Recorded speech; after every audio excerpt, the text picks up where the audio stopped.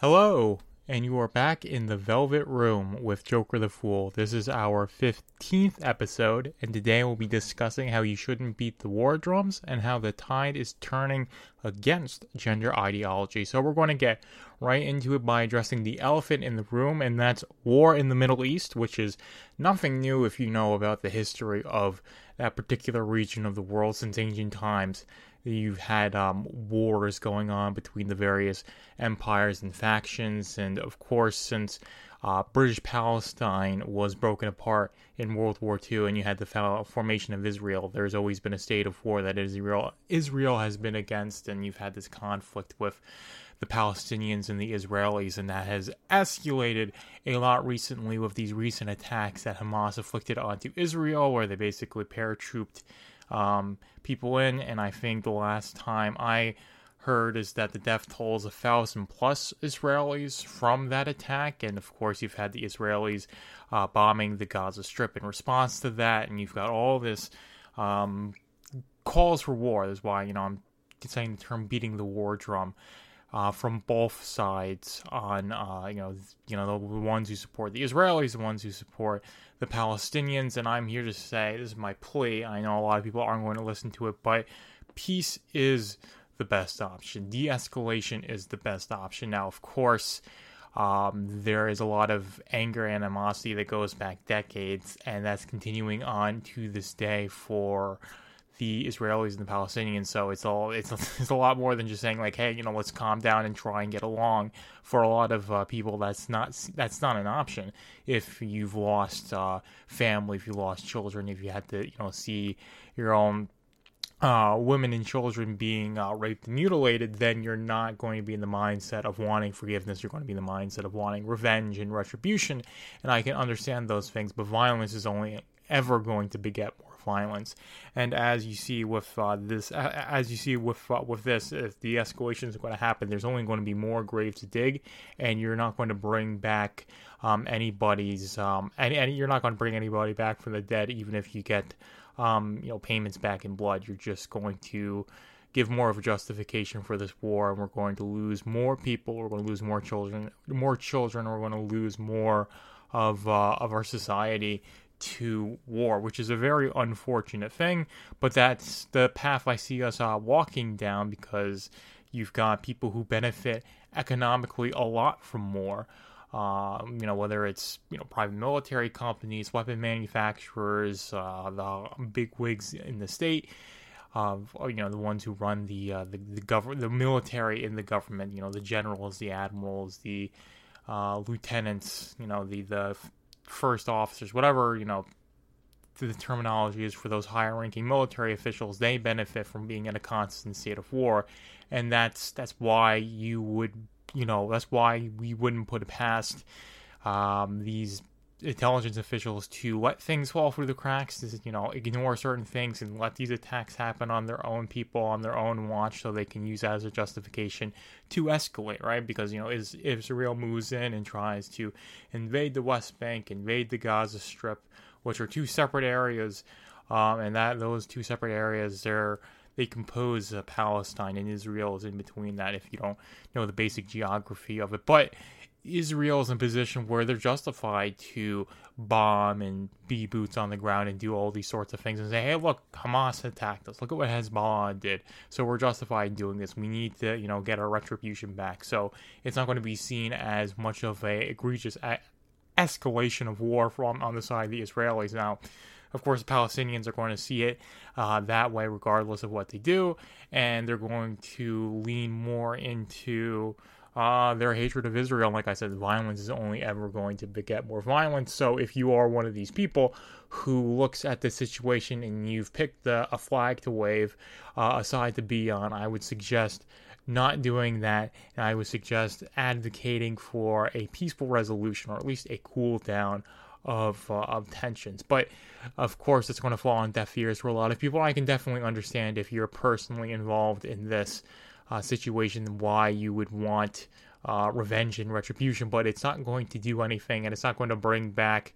what you've lost, whether that's the people you've lost, or the cities that have been burned to the ground, or any of these sorts of things. The only thing that we can do is hope for a peaceful future where we can rebuild, prosper, and thrive as one human species. Now, I know that sounds a little bit sappy, but that is the truth. And the whole, funny thing is that it comes from a position of, well, I guess, privilege for me is that I'm not really involved in it. I'm half a world away. I'm very much safe, and I don't have anybody that I know personally on any side of this conflict, and I'm fortunate in that case. But the funny thing about all of this is that you've got leftists who are agonizing on who to support to have the most amount of moral capital. Now, moral capital being the ability to be perceived as being morally right. That's why I refer to it as moral capital. It's like having money, right? It's just money in terms of like being like you have the most amount of money that confers on you certain benefits, having the ability to perceive as being the most righteous, being the most moral capital. And they're doing this calculation of like, do I support the Israelis or do I support the Palestinians? And you'll find it's not as clear cut with the Ukrainian war, where it was support Ukraine or else you're one of Putin's bootlickers. Now it's, you support the Palestinians, then you're a bad person to a good bit of people. You support the Israelis, you're a bad person to a good bit of people. So there's a bit of confusion on which, flag to put in your Twitter bio, right? So that's the whole thing, which is why I say don't support any side and support a de-escalation of this conflict and saying, hey, there's no benefit from inflicting violence onto other people. And there's no use for revenge. Revenge is very much a two-edged sword where you stab your enemy. It's going to only hurt yourself, and it's only going to give justification for your enemy to inflict revenge onto you, and it just continues this awful cycle that the Israelis and Palestinians have been stuck in for basically since the end of World War II, when Israel was founded and British Palestine was broken up, as I spoke about just a couple minutes ago. So that's my basic take there.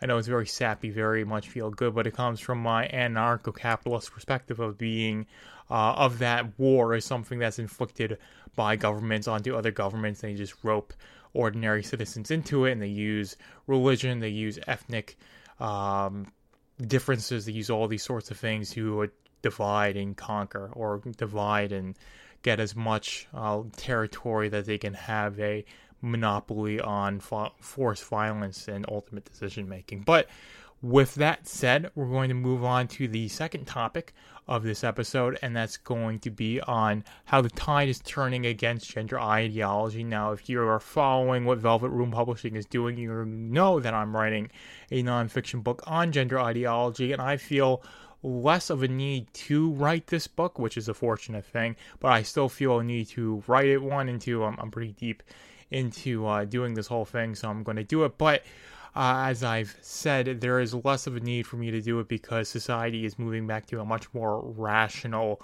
view on acknowledging the biological reality of sex. You've got this one school in Pennsylvania. They tried to do the whole transgender bathroom thing, letting males use the women's bathrooms because they feel like women, and I had all the students walk out on that, and they reneged on that. You had the I'm not sure if it was NCAA, but basically one of the big organizations that does competitive swimming said, you can't be in the women's swim league unless you started your transition at age 12. Right, so if you wanted to be, a fully grown male who identifies as a woman and then tries to go into swimming, you can't do that. Now, you could go into the own transgender category, and that's what they had. It's just that nobody joined it. So you've got less of a hold on trans women being in women's sports, which is definitely a good thing for women, given the innate biological advantages that men have over women in terms of strength, in terms of body mass, in terms of the bone structure, making you move different, lung capacity. I could go on and on, but it's very evident to any person who isn't deluding themselves that men are physically more capable of women. Not that, it makes men superior to women. That's just an objective reality, right? How women can give birth and men can't, and that's something that makes women more valuable in terms of when you're crunching down in survival society. You could have a society survive with 10 men and 100 women. Can't really do it the other way around, right?